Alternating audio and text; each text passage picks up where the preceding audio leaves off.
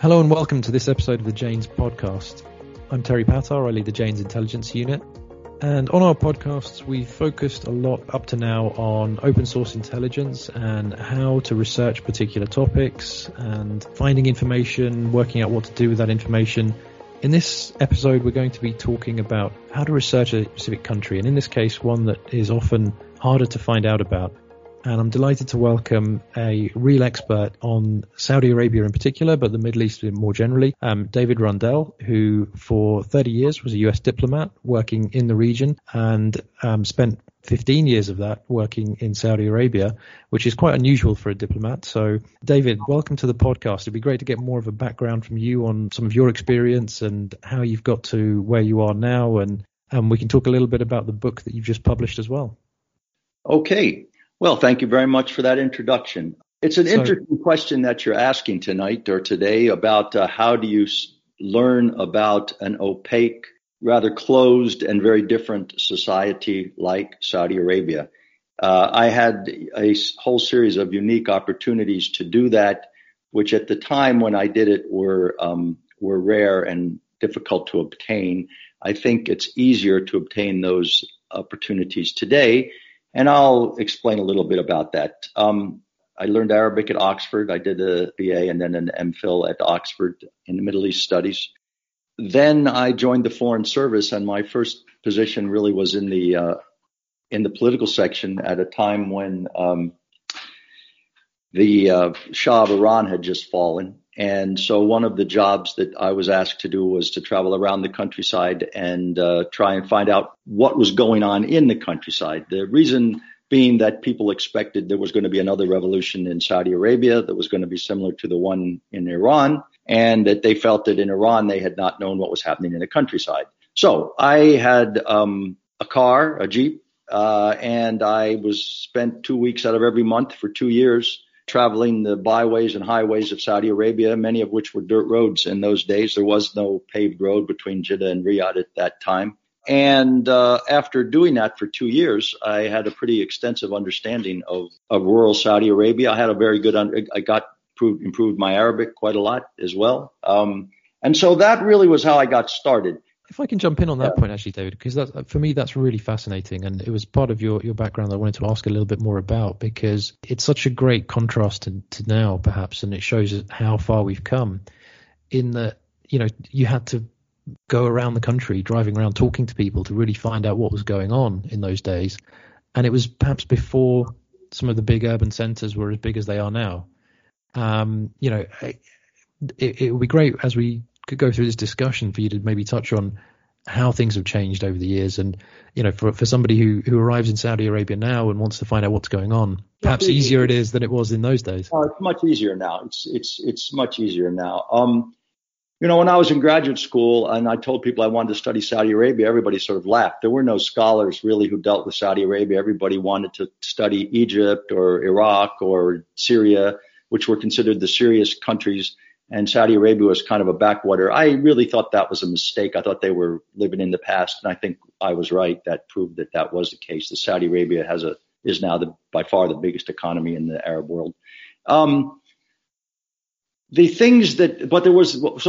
point I'm making there was very little scholarship. There were no committees, there were no conferences held on Saudi Arabian studies or Arabian Peninsula studies. That's all changed now. There are entire conferences. There's one held every year at Cambridge that deals with the Gulf. And there were professors and academics from all over the world who specialized in this. So that's a huge change. The statistics that are available now are still not great in many instances, but there are statistics. I used to have to do my own statistics. In terms of figuring out the GDP, I had a whole series of little things I used to do. I used to go have what I called the Jeddah Brick Index. I used to go and count the bricks in brickyards, and when they started building up, getting more supply, and then the piles were getting bigger, I figured construction was slowing down. And when the piles were small, I figured everybody's buying their bricks and the construction is booming. That's a fascinating indicator. A better example really was one that we used. I created this one with the Japanese. The Japanese were very good at gathering data, because they have a very close relationship between their government and their big trading houses. So we figured everything in Saudi Arabia moves on heavy trucks. In those days, there were no railroads. So we started tracking the import of heavy truck tires. And unlike Dubai, most of those tires that get imported, they're not getting re-exported. So they're being used in the country. We could follow that. We went to Exxon and we got numbers on lubricants, how much everything uses lubricants. So we could track the use of lubricants for GDP. And then for inflation, we just used car batteries, which we figured was something everybody needed, and a bottle of Johnny Walker on the black market, which was a luxury item, but the price changed a lot. So we had to come up with our own kind of matrix. Today, the World Bank and the IMF will help you a lot more than they would in those days. Or basically they get their numbers from the Saudi government, and the Saudi government has got a lot better numbers now than it used to. So that's changed a lot. So I think those are two things which make your life a lot easier today. And a third thing is that in those days, not many people spoke English. A lot of people, especially in the countryside, did not speak English. And so you needed Arabic if you were going to do much outside of the big cities. And I think all of that has changed. So you have better data, you have a wide range of academic literature, and you've got a lot more people that will speak English to you. On that third point, I can't resist asking about that because, from my own personal background, having studied Arabic at university and unfortunately let it lapse, as I haven't really been a linguist since then. How did you find it turning up in the country? I mean, I'm guessing you probably hadn't studied the Gulf dialect before you got there. Well, so did you have to sort of learn the more colloquial language? Yeah, I've learned my Arabic. I've learned, all around the world. So it's funny. My choice of words is very odd in the sense that some words I learned in Tunisia and other words I learned in Jordan and other words I learned in Jeddah. So, and all those people have different accents and different dialects. No, but you're right. I mean, I had to sort of learn, if you will, the colloquial dialect or the colloquial, and mostly I learn the colloquial words of the Central Arabian dialect. But I will tell you, the first day I was in Jeddah, first day I went to the first reception I went to, and I was very happy. I went up to some Saudi and I started talking to him in Arabic. And he looked at me and he said in English, he goes, "Oh no, not another American who sounds like a Lebanese." So I thought, great, that's really a good start, So that sort of does show you that you kind of have to learn the dialect of where you are, and over time I did up to a point. That's fantastic. I mean, in terms of that being a difference to today, or something that may have still similarities, because obviously a lot of our audience and people listening to this will be people who are primarily doing a lot of their research online. And I think in the last few years, we've seen an expansion of the level of non-English language content online and Arabic language content. When you're, or if somebody is researching what's going on in Saudi Arabia, how familiar do they need to be with Arabic still to really get a handle on what's going on, even if they're not in the country? Well, I think, you can do a lot with English language, but you will miss a certain amount of depth if you are not looking at Arabic sources.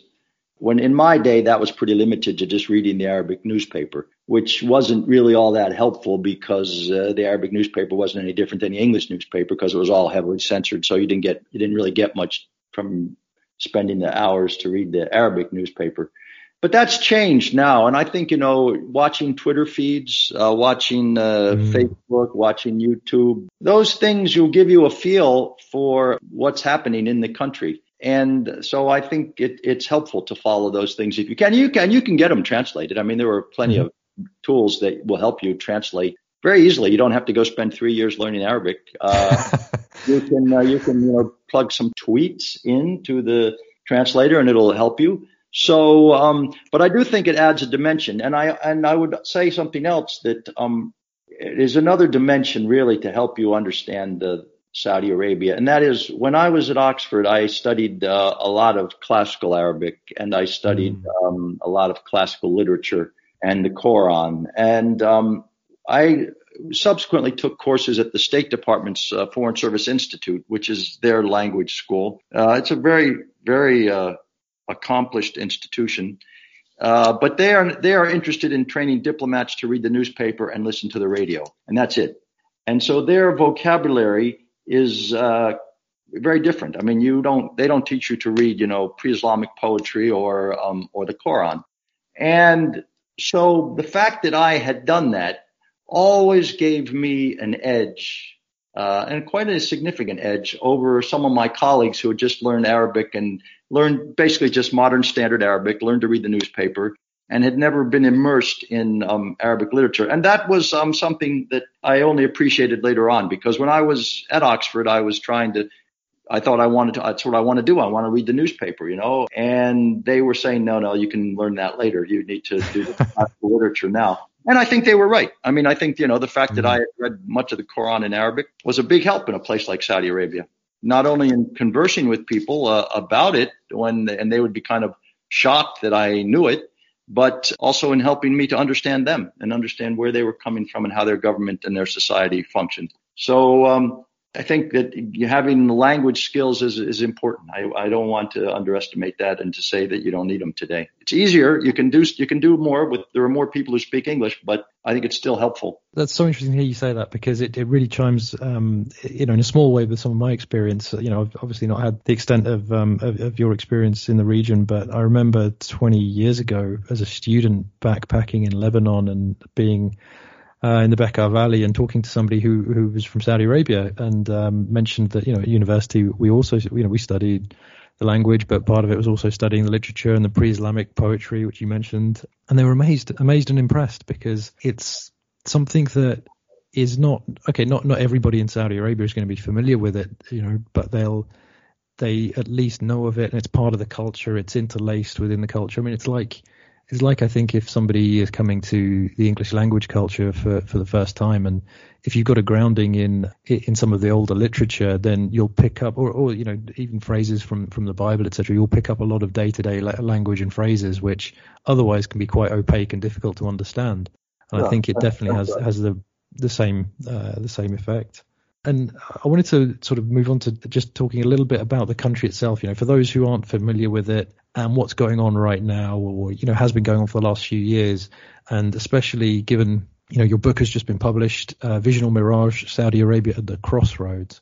And I think that aspect of what's going on right now, the country being at the crossroads, is so vital and so interesting for our audience and those who maybe aren't watching so closely events in Saudi Arabia, but just see occasional things on the news, perhaps, which tend to be focused on a lot of the negative things that maybe go on. But it would be interesting to get your take on how things have developed since King Salman acceded to the throne, so maybe over the last 5 years, and some of the critical issues that you see developing over the next few years. Because one of the things I really liked about the book was how you pose some questions at the end of each chapter, which for an analyst or researcher reading it gives them something to think about in terms of the types of indicators and the issues that they should be focused on to help them work out how things are going to be going in the country. So great to get your thoughts on what are the vital issues at the moment. What are the things that make up that crossroads that you is mentioned in the title of your book?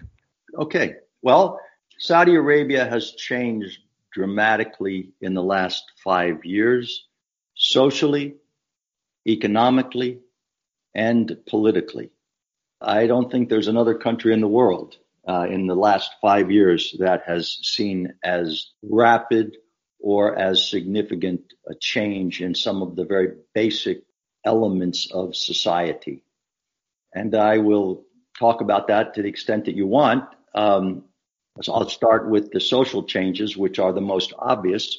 And most obvious amongst those are the changes that relate to gender equality. Everyone knows that women were not allowed to drive in Saudi Arabia. They are now allowed to drive. What you may not know about are the dismantling of the so-called guardianship regulations. These were rules that basically a woman had to get permission from her guardian, who was usually her father or her brother or her husband, to do a whole range of things, to open a bank account, to get a passport, to travel outside the country, to put your child in school, to get a cesarean delivery. All these things required your guardian to sign off, literally. Most of those, not all of them, but most of those have been abolished.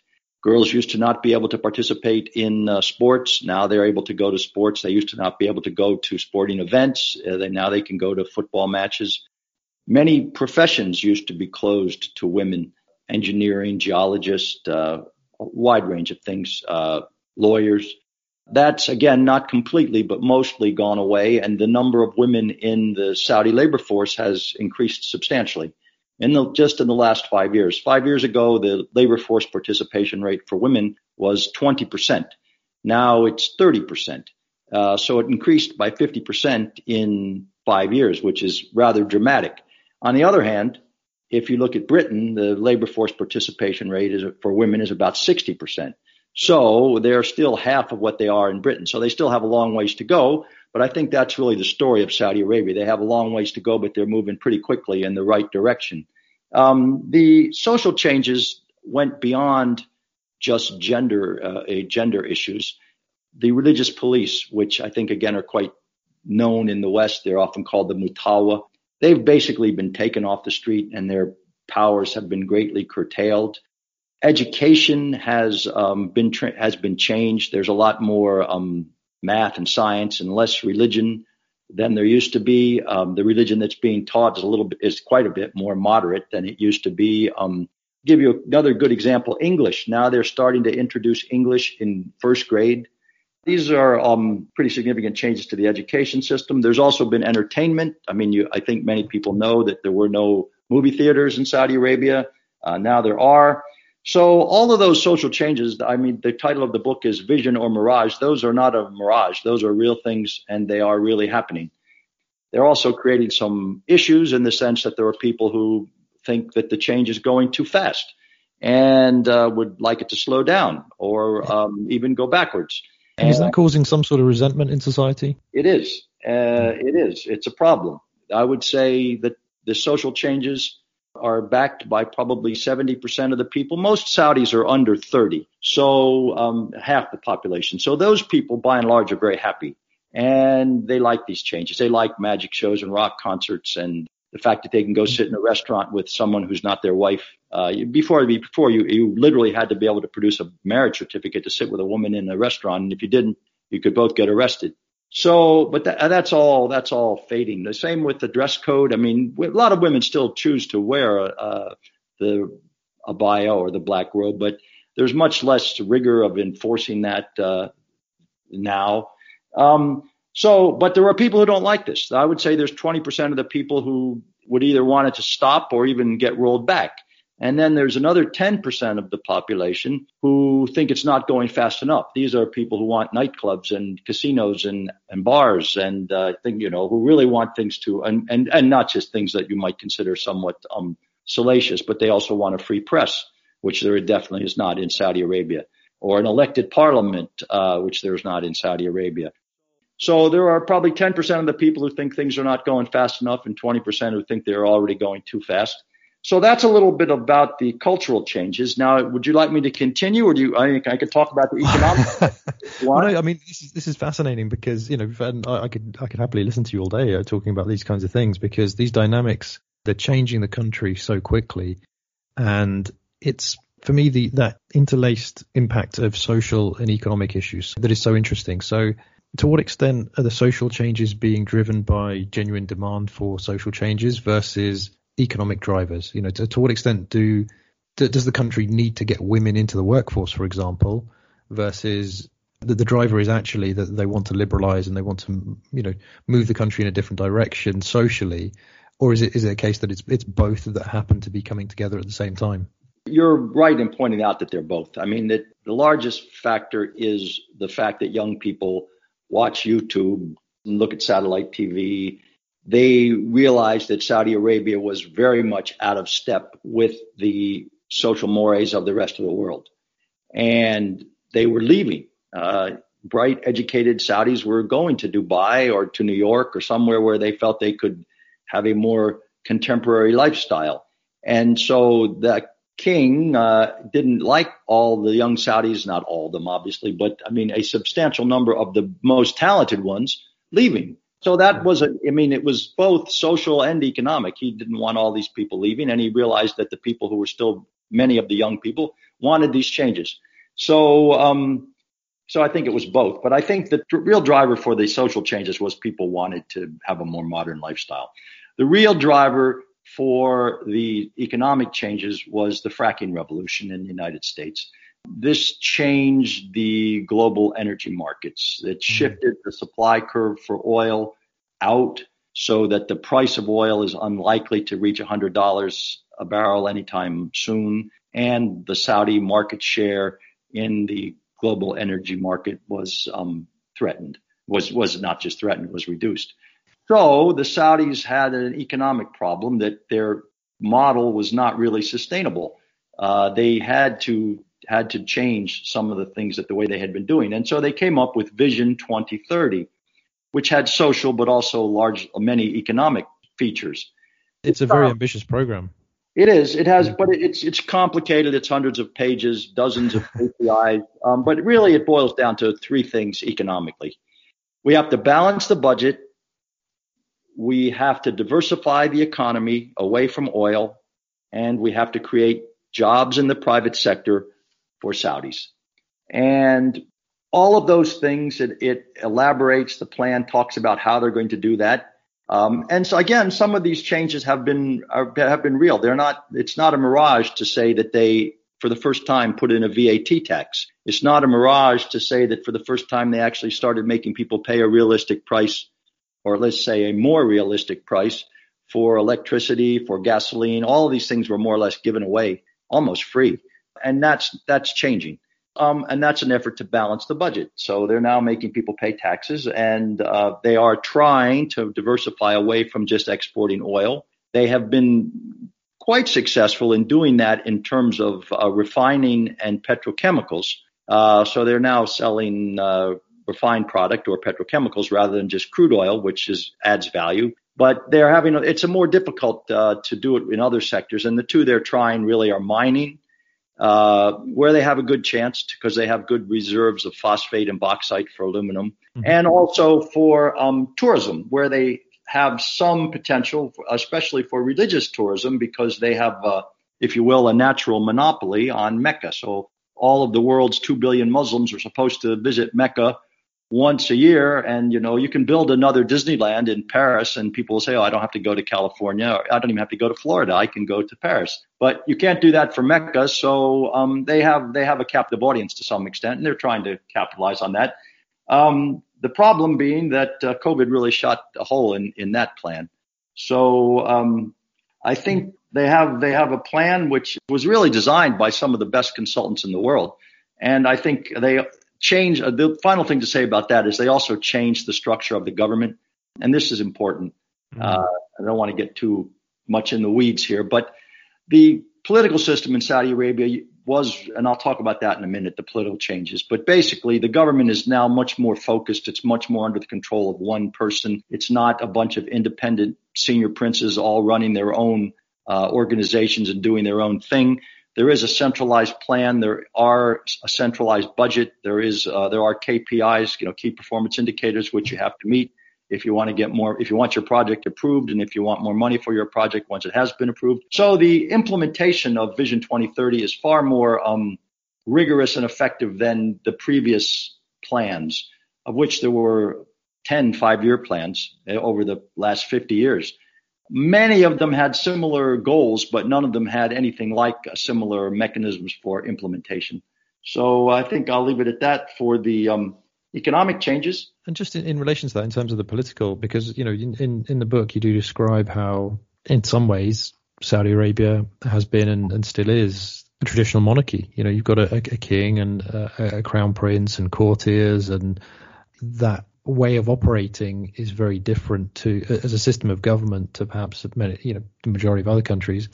Is that still shaping how they make decisions at a government level, or is it now becoming more? I think professional is probably the wrong word, but I mean, are they now building up a class of professional civil servants, for example, to help run ministries and to help make decisions, and to help create policies, or is that all still very much done at the sort of level of the king and his advisors, or the crown prince? Well, the political changes in Saudi Arabia are less obvious than the economic and certainly than the social changes, but they are, while perhaps less obvious, equally as important. The first political change to focus on is, in a sense, what did not happen. The old system has been replaced, but there was not a destabilizing power struggle to do this. Now, what do I mean by all that? For the last 60 years, the system in Saudi Arabia has transferred power from one brother to another. The founder of modern Saudi Arabia, Ibn Saud, or King Abdulaziz, had 34 sons alive when he died, and they more or less ran the show, passing power between them. That system, it provided legitimacy for the regime because it, as I say, it allowed for the quick and smooth succession, and it did so under some pretty difficult situations. They removed one king who was incompetent. They had another king who was assassinated. They had another king who became mentally incapacitated. And in all those cases, their system worked. And that, compared to many other Arab countries, that was a rather more efficient system. However, the king did not destroy this system. It just sort of ended on its own. There were no more brothers. And so we have to move to the next generation, to the third generation, to the grandsons of Ibn Saud. And that transition was never going to be easy. And people like myself who watched Saudi Arabia always saw that as a very problematic, difficult, potentially destabilizing Game of Thrones amongst the 500 grandsons of Ibn Saud, all who thought they should be the next king.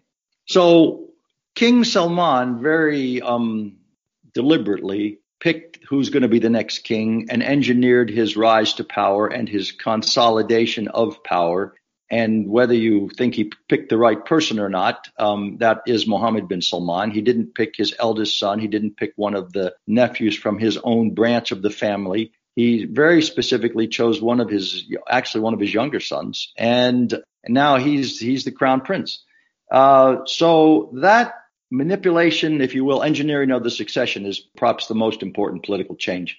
And now Mohammed bin Salman is busy filling the government with, he's one of the younger he's actually a very young grandson. Many grandsons of King Abdulaziz are much older than him. So he's now turning to people who are actually great-grandsons, or even in some cases great-great-grandsons of Ibn Saud.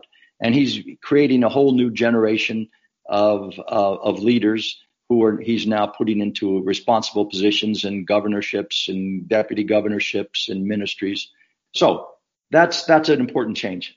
And a slightly tangential question, if I may here, but one that I think is really relevant when we're talking about a country like Saudi Arabia. To what extent, to understand what's going on, to what extent is it necessary to understand the family structure, the royal family and the other families who are tied to the royal family in one way or another?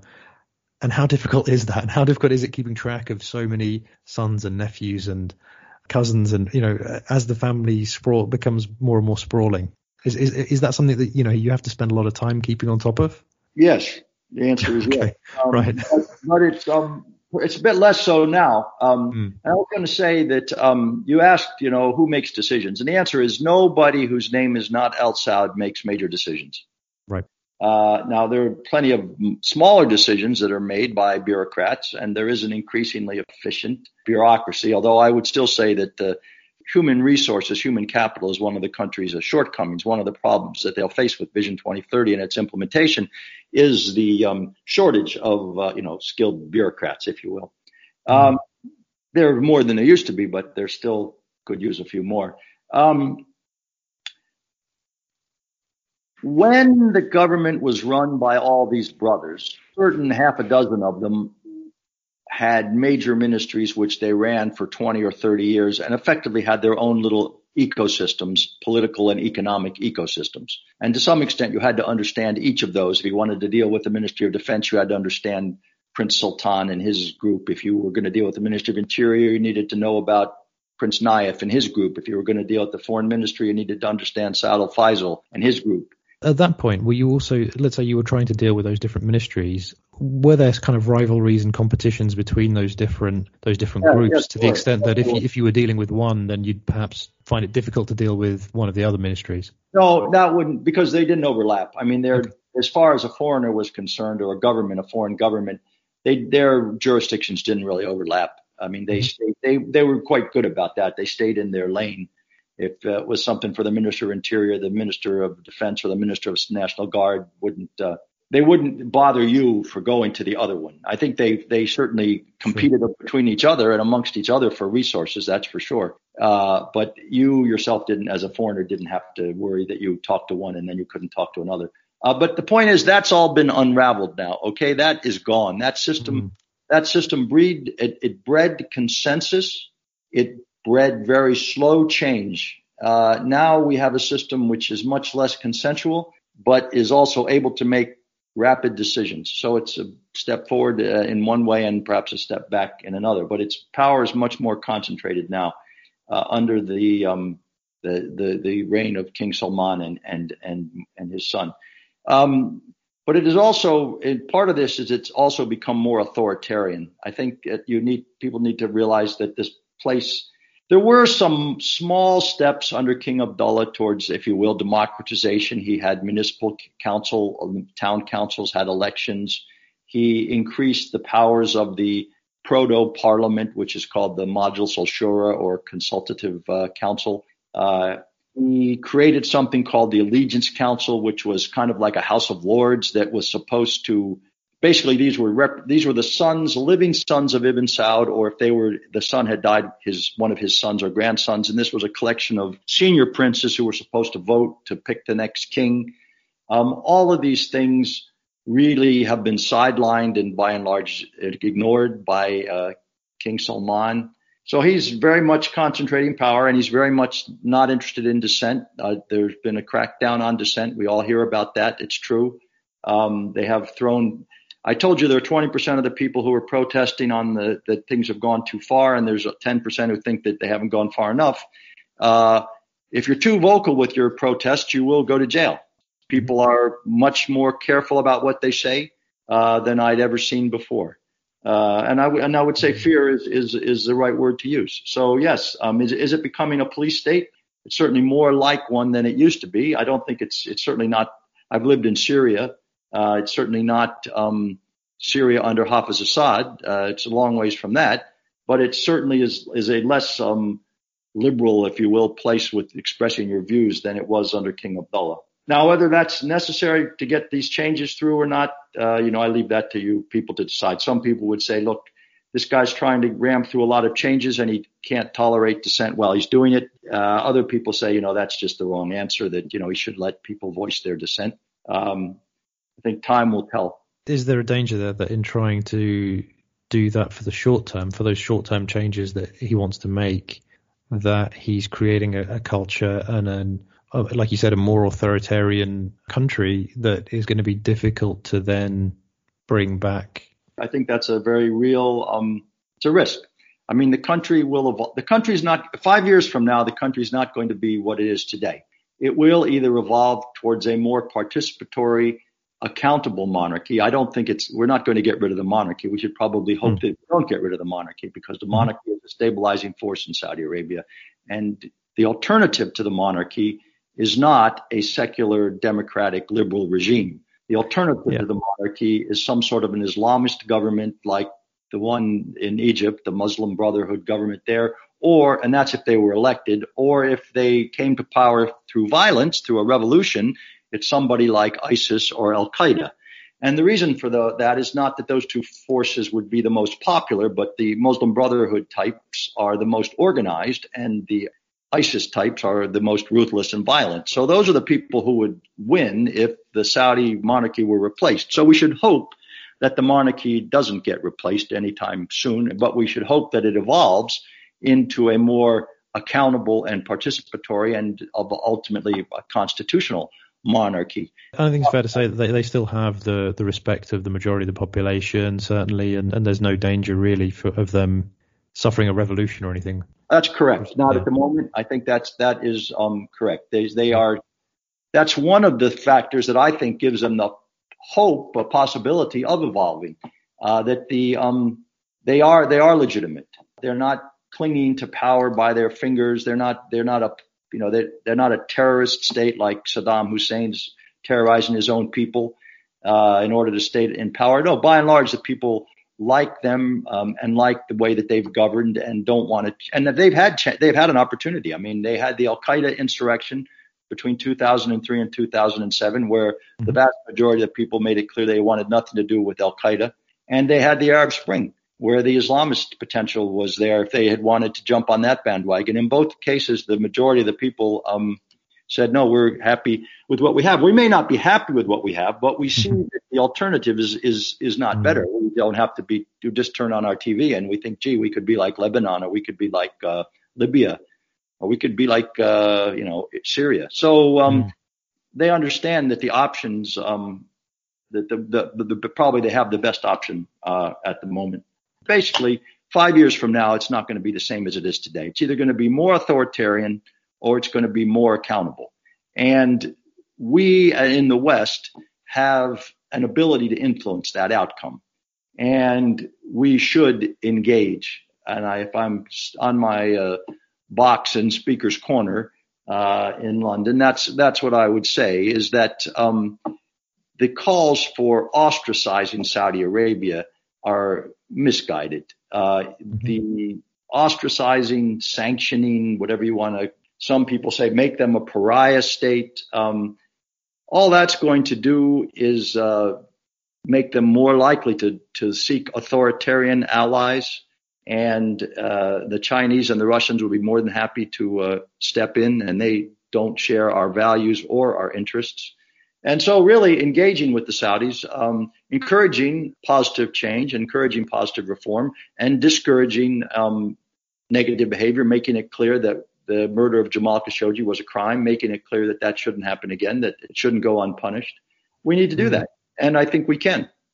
And it's interesting you mentioned, obviously, the murder of Jamal Khashoggi, which is obviously a horrific incident, but without rehashing all of the gory details, but it's an interesting case to look at in the sense that did they, in your view, respond with the right kind of changes post that incident in terms of trying to restructure a little bit of the kind of intelligence community, security community within Saudi Arabia to try and give themselves better kind of governance and perhaps oversight of those types of activities? Or is it difficult to tell? I mean, it's I think the real comment that I would make is that the Saudis have a problem with transparency. They are not transparent in a lot of their dealings, and this leads people to speculate about the worst. It leads people to doubt their claims when they say they've made a change. And this is a prime example of that. So the answer is yes. They say that they did an investigation, that they reformed the system. And I would imagine that they probably did. And I would imagine that the global backlash was enough of a shock that they will change their policies. I'm not sure they intended to kill Jamal Khashoggi in the first place. They may have been trying just to kidnap him. But whatever they were trying to do, I think they will reconsider how they do go about that sort of thing, how they treat dissidents in the future. I think, yes, they will change. They have changed. But the exact details of what they've done remains opaque. So all you can do is assume that they aren't stupid and that they learned that this was a bad idea and they shouldn't do it again. But you can't say that for sure. And, in terms of... And they haven't done it again, so I mean we can hope. Hopefully we've made it very clear to them that if they did it again, there would have to be some serious consequences then. And I think, as you said, hopefully international pressure played a part there, and that the countries, the government listened and responded to. I hope. Well, we all hope that kind of incident wouldn't happen again. But with the kind of reforms we have seen, and as you mentioned, with the Crown Prince coming to power and being one of those younger members of the royal family, and perhaps in effect a large swathe of a generation having been bypassed in terms of how they decided to go through the succession process. have any of these changes, political changes, been driven by the Crown Prince's need to stamp his authority, or to get people on side, or to ensure that he's got the backing and that he's not going to be bogged down with a lot of not even dissent, but just different views of how things should be done? Well, I think you are alluding to an important point. In many respects, Mohammed bin Salman is doing what Charles de Gaulle suggested, in the sense that he is embracing the inevitable. Charles de Gaulle said that, always embrace the inevitable. I think he's right. I mean, it was inevitable that if half the people in your country are under 30, they're not going to share their grandparents' views about what the religious police should be doing. Likewise, it was inevitable that the welfare state that the grandparents and parents enjoyed, where the government paid for everything. I mean, they actually paid you to go to school. So that was going to have to come to an end. So to some extent, Mohammed bin Salman is embracing the inevitable and bringing about changes which had to happen. And his father, I think it's important to give his father credit for this. His father's not some guy who's asleep and doesn't have any idea what's going on. His father is, created Mohammed bin Salman to be an agent for many of the things that he wants. Now, Mohammed bin Salman runs things on a day-to-day basis, but certainly in the early stages, his father was, very much involved in the direction of change and I give you a good example of that is anti-corruption. We can talk about that. It's a very interesting subject, anti-corruption. But to answer your question, I think that Mohammed bin Salman did need to establish himself, and he did nail his flag, if you will, to Vision 2030. So part of the reason Vision 2030 is progressing as vigorously as it is that his political future is nailed to the success of Vision 2030. And if Vision 2030 were to be a total, complete failure, that would, I don't know if it would completely sink, but it would certainly damage his political career and his opportunities, and perhaps even his ability to become crown prince. In some ways, that's why the king keeps him there, because, you can get rid of a crown prince. So if Vision 2030 really collapses, or the war in Yemen goes terribly wrong, the king can say, well, that was my young son, and, he was trying to learn, but he didn't do a very good job, so I'll pick somebody else now. So he can do that, and he could do that. But I don't think he'll do that at the moment, because I think that by and large, the social changes, and to the extent that they're able, that anybody could reasonably make these economic changes under the current economic COVID situation. I think he's doing a reasonable job there. And 2030 is not far away. And we mentioned earlier, obviously, it's a really ambitious plan. In terms of this, just coming back to, as we talked earlier about the title of your book, Saudi Arabia at the Crossroads, what are the kind of things that, for researchers and analysts looking at Saudi Arabia, they could be looking at? What are the indicators or the key questions that they should be looking to try and keep in mind as we observe the progress that Saudi Arabia makes to figure out how well that vision is developing over the next 10 years? Well, you mentioned the book. So the book, and I'll talk a little bit about the book, because if you want to know what it is that I think you should be looking at to understand Saudi Arabia, it's outlined in the model that is presented in the book. And I'll be brief. Basically the idea is that the stability and legitimacy of Saudi Arabia rests on four legs. The first is the role of the Al Saud family in creating and unifying the country, essentially by unifying the Arabian Peninsula. The second is their ability to handle succession smoothly. The third, which they have done, as we said earlier, quite often, repeatedly, unlike many of the other Arab countries. The third is their ability to balance stakeholders. They have created a coalition of stakeholder groups. Each of those groups has an elite which represents that group's interests to the monarchy, and there is a symbiotic relationship between those stakeholder elites and the monarchy, in that each tend to support each other. The stakeholder elites get things from the monarchy that help their followers, and that the monarchy thereby helps them maintain their leadership roles in those stakeholder groups. Who are those stakeholder groups? There are 5 of them, really. There's the tribal groups, the religious establishment, the merchants and business community, the technocratic middle-class technocrats, bureaucrats, and then the royal family itself, which is a very large. There are tens of thousands of members of the royal family at large. I distinguish between the ruling family, which is a very small group, and the royal family, which is thousands of people. So if you want to look at the stability of Saudi Arabia, I think you need to look at how the changes are affecting the interests of each of those stakeholder groups. And quite at the moment, most of those groups have some reason to be angry or annoyed.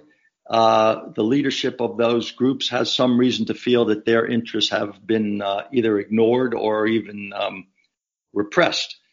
I just give you an example. The businessmen, they're not happy about the fact that their Saudization is now attempting to make them get rid of cheap foreign workers and employ more expensive, less docile Saudi workers. That's a good idea for the Saudi economy, but doesn't make the business community happy, or at least many of them. The technocrats are not happy because they're having to pay for gasoline and their VAT has gone up. Many of the princes are unhappy because they're watching their own perks be eliminated. They used to get free electricity. They don't get that anymore. They used to get free airplane tickets. They don't get that anymore. There are a lot of things that being a prince isn't quite what it used to be. I think from stability point of view, I would look at each of those things. And then the final factor for the average Saudi that has added to stability is that the Saudis have provided a reasonably competent, certainly by Arab world standards, competent government. And again, what do I mean by competent government? I think it has really got 3 parts. There's security, there's economic development, and there is social change at a pace that the majority of the people find to be acceptable. And again, in each of those areas, there are challenges. Security domestically is fine, but it was not during the Al-Qaeda insurrection, but it's okay now. But what's not okay now is external security, in the sense that there is a war going on in Yemen. It's the first time in many years that the Saudis, in fact, the first time ever really, that the modern Saudi state has been involved in a prolonged war. They avoided, one of their great successes was that they avoided all the Arab-Israeli wars. They avoided the Iran-Iraq war. I mean, they sent money, but they didn't get involved in any physical sense. So now they're involved in a war, and half of Aramco's production capacity at Abqaiq was taken out by a drone strike. So there have been attacks on Riyadh by missiles. There have been numerous attacks on the cities of Jizan and Abha and Najran. So that's a problem. That's a destabilizing factor. And just to touch on that situation for a moment, because I know that's going to be a lot of interest to people listening to the podcast. To what extent is the success of the government overall, at least in terms of trying to achieve the changes they want to see in the future, going to be tied to the potential for their credibility to be affected by the outcome of what happens in Yemen? Whether they succeed, whether they fail, is that going to have a big impact? At the moment, the war in Yemen is unpopular, but it is not really destabilizing the regime at the moment. The people, by and large, understand why they went to Yemen. They went to Yemen because they did not want Iran to get a toehold on the Arabian Peninsula. They felt that if Iran took over Yemen, or that the Houthis, they don't exactly work for the Iranians, but they're allied to the Iranians, or they receive support, let's put it that way, from the Iranians, and the Iranians have influence on them. They did not want that to take place in Yemen, and most Saudis support that. They wish the war would end. They would like to see a negotiated settlement, but they understand that Saudi Arabia has legitimate security concerns in Yemen, and I've detected dissatisfaction with the war, but I haven't detected, there's no, pull out tomorrow and let the Iranians take over. That sentiment has not happened. What's more destabilizing at the moment is discontent with the economic changes, in the sense that I mentioned to you that security was one feature, economic development, which has been really quite successful in Saudi Arabia. If you look at it over the last 40 years, the average Saudi is living a lot better life than he did 40 years ago in terms of education, health, infrastructure, housing, you name it. They've come a long ways. But now a lot of that is being threatened by these economic changes, by low oil prices and increased taxes and an erosion of the welfare state. So that really is more of a concern to the average Saudi than the war in Yemen. And as I said earlier, the final feature of what most people thought of as good government was that they provided social change at a pace that most people found acceptable. And I think that's still the case. But as the social change has accelerated, there have become more people who are angry at the pace of change and who think that, we should put the religious police back on the street. We should shut down the movie theaters. And these people, just to finish on that, these people are not all just motivated by some ideological reason. In many cases, these people have their social status and even their jobs are tied up in all this. So they are an interest group, an economic interest group, as well as an ideological interest group. And I'll just give you an example. I mean, if you happen to be a teacher in elementary school of religious studies, and they come and say, well, you know what, we used to have a third of the day religious studies, but now it's going to only be 10%. And, oh, you're not really a very good math teacher, so I don't know what you're going to do now. You're probably going to be out of a job, or at least we'll just keep you around until you retire, but you won't do much. So those people, and we're not going to hire any more religious studies teachers. So all the people in school who are studying to be religious studies teachers, they're mad. So when you start making these kind of changes, there are constituencies that are angry, that are not happy with that at all. If you're a religious policeman and they just told you can't arrest people anymore, you're obviously not too happy about that. So, yes, there are now more people who are unhappy. I would say those are the two real reasons, the backlash on the social changes and the unease about the erosion of the welfare state. Both are more important than concern about the war in Yemen. But how about away from the domestic arena, looking at foreign relations? Does the conflict in Yemen, is it something useful for people to keep monitoring to understand how Saudi Arabia is perhaps being affected by its relations with other countries? I mean, we've seen campaigns in the UK and elsewhere to pause or to prevent any future arms sales to Saudi Arabia because of its involvement in the conflict in Yemen. Is that something that also has an impact on the actions of the government there, or that influences their planning or their strategy for the future? Well, if it doesn't, it should. Absolutely. It's an issue of transparency. It's hard to know. Clearly, civilians are being killed in Saudi airstrikes. Considering, what the British and Americans did to Hamburg or Dresden, it's a little bit hard for me to see how you can sit and say that, no civilians can be killed in a war when you're bombing a country. The question is, how irresponsible are they being? And that I find hard to answer. I mean, I listen to, I hear the Saudis telling me that they have, and the American government as well, telling me that they have set up these tribunals or these committees that are trying to monitor it, that they try to give good targeted information to their pilots, that they investigate mistakes. And on the other hand, you hear that, they bombed a wedding or a school bus. So it's hard for me to know. I mean, it's hard for me to judge really how egregious these mistakes are. I find it hard to believe that they're actively trying to go, bomb schools and weddings. I think it's one of those things that no matter how good targeted munitions become, there are always going to be mistakes in war. Well, that's just a fact. I mean, I was here during the it's a sad fact. I mean, I was in Saudi Arabia during Operation Desert Storm, and this is a sad thing, but the biggest fatalities of the British during that were through accidental friendly fire. There were some airstrikes that people just made a mistake and shot the wrong people. And that it happens. But up to a point, you can say it's understandable. Whether they've crossed that line or other people who just want to, find something to complain about are being excessive, it's hard for me to say. But to answer your question specifically, the Saudis need to be more transparent. I shouldn't have to be sitting here saying, I don't know. I should have a very clear answer. They should have some neutral group that goes in and comes up with some kind of a bona fide report or study that we could actually credibly believe. And I haven't seen that. No, you're right. I think that would make sense. And I think it would add to their credibility in terms of foreign relations for sure. You mentioned the importance of the anti-corruption drives as well.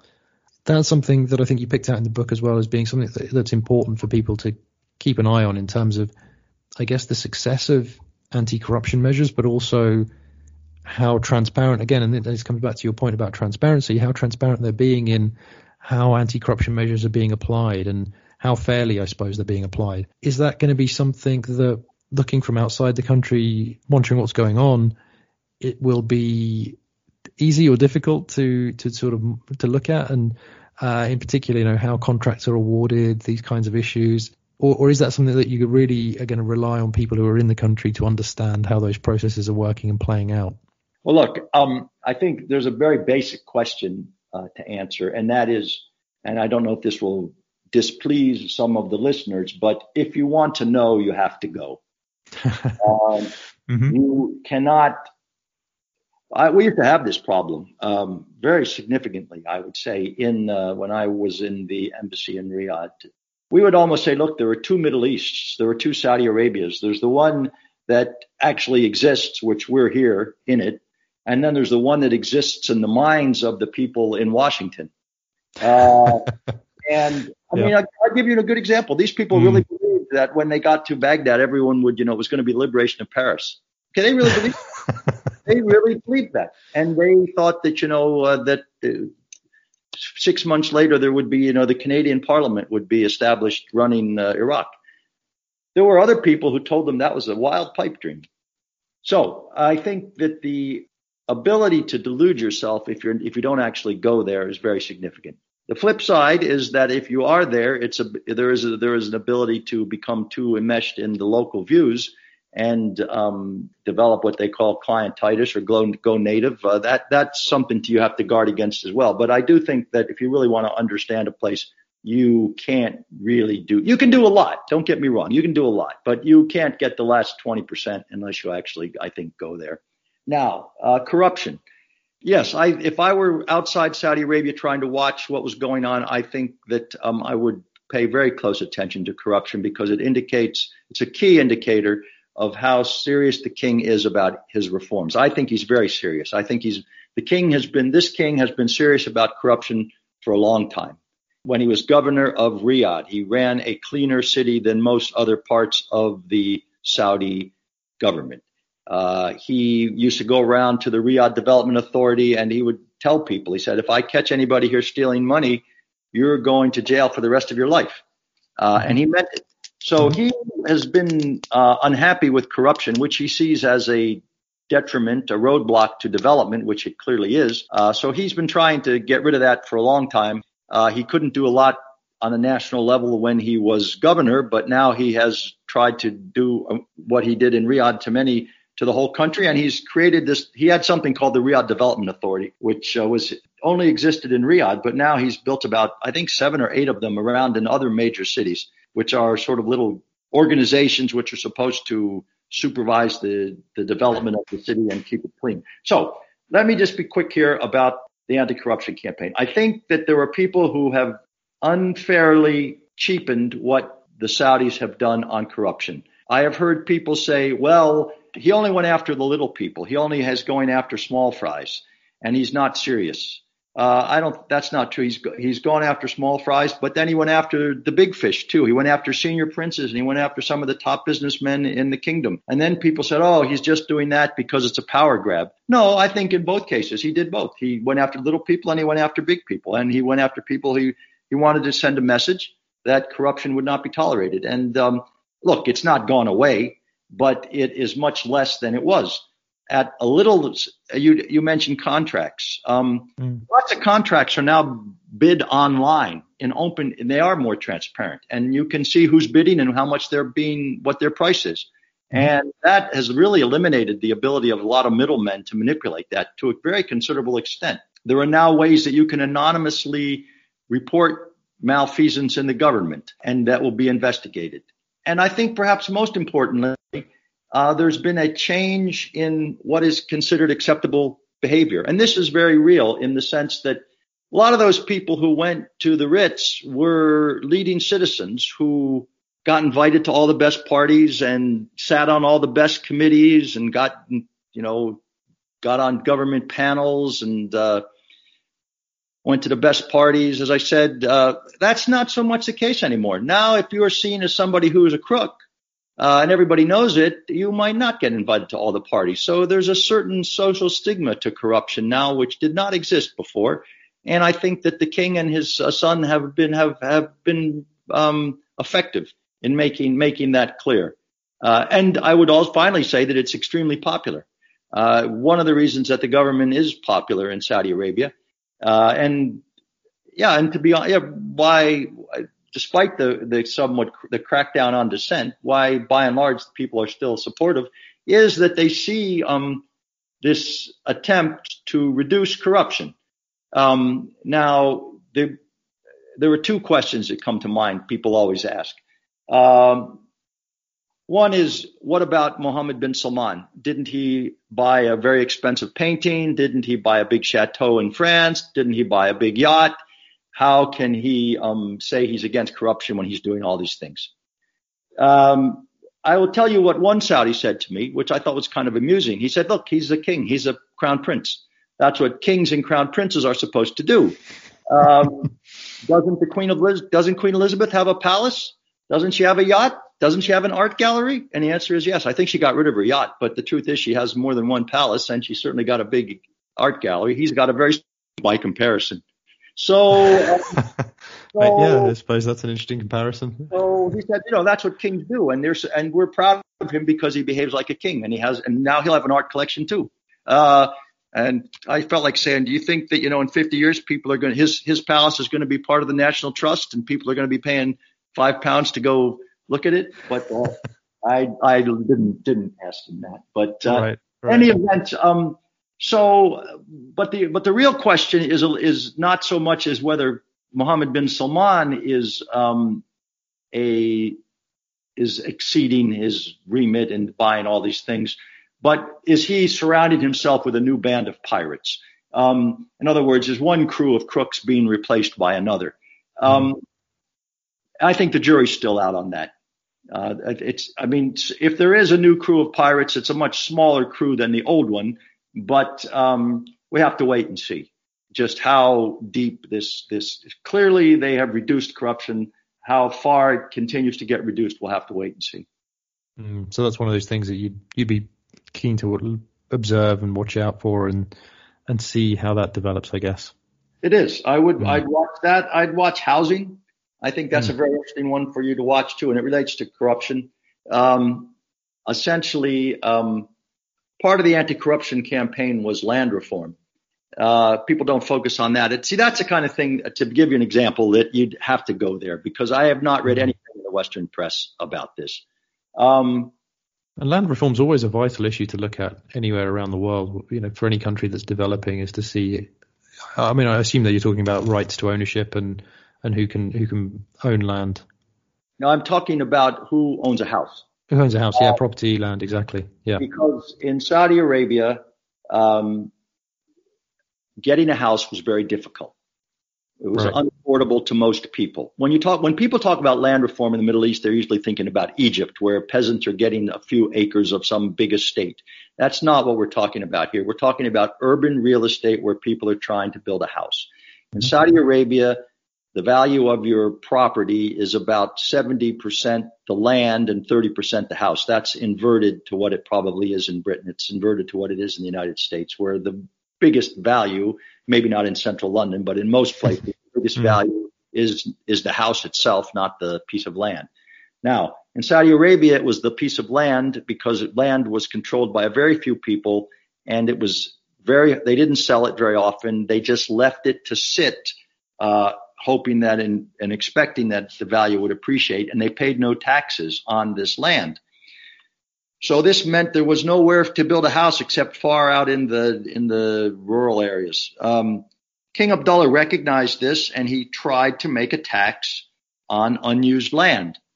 And he did make a tax on unused land so that people would be forced to either develop it or sell it. But people found a way around that. They started building little shacks and saying, "Oh, see, I built a house on this land or something." So they found ways around it.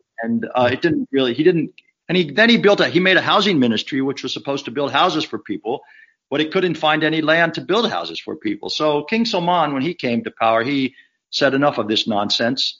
And most of what he confiscated in the writs was raw land. The $100 billion that they took some of it is buildings, some of it's cash, some of it is stocks and bonds, but most of it was undeveloped land in downtown Jeddah and Riyadh. And they're now distributing that with the help of a new mortgage law to people who want houses. So that's a good example where the anti-corruption campaign is extremely popular because it's helping people get houses. And so I would keep an eye on the anti-corruption campaign.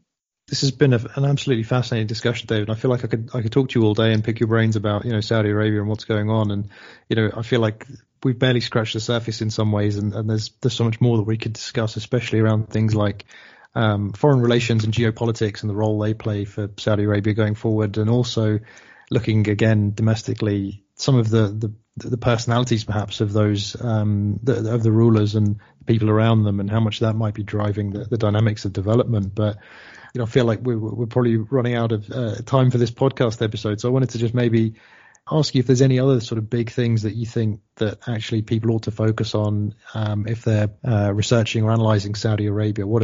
Anything that we haven't maybe covered, or anything you wanted to emphasize, really? Really, the last thing I would say is that if the people who are listening to this are interested in analyzing Saudi Arabia, then they really should go buy the book, which is it's called Vision and Mirage. And the truth is, I wrote the book. That is who I wrote the book for. I wrote the book for the next American ambassador in Saudi Arabia so that he could understand how the place worked and didn't have to spend 20 years trying to figure it out. And that is really what the book is. It is a model of how the place works. And it, as you pointed out earlier, at the end of the last chapters, it does set out a list of key indicators and tripwires, which will help you to indicate where the kingdom is going in terms of politics, in terms of economics, and in terms of social change. So really, I'm not just saying that because I wrote it, but that is what I did write the book for, was precisely for people who are trying to analyze Saudi Arabia so that they have a model and a framework to hang the information that they obtain from the newspaper or wherever that the little bits of information, factoids, aren't very helpful unless you have a framework and you can figure out how that fits into the model of how the place actually functions. That book it's the only book I know that actually gives you a model like that. There are a lot of other books which are history books or recounting particular stories about particular elements, and there are good biographies, two new biographies of Mohammed bin Salman, but none of those books are not presenting you with a model that can help you analyze. So if that's what you're trying to do, then I think the best advice I can give you really is go get the book.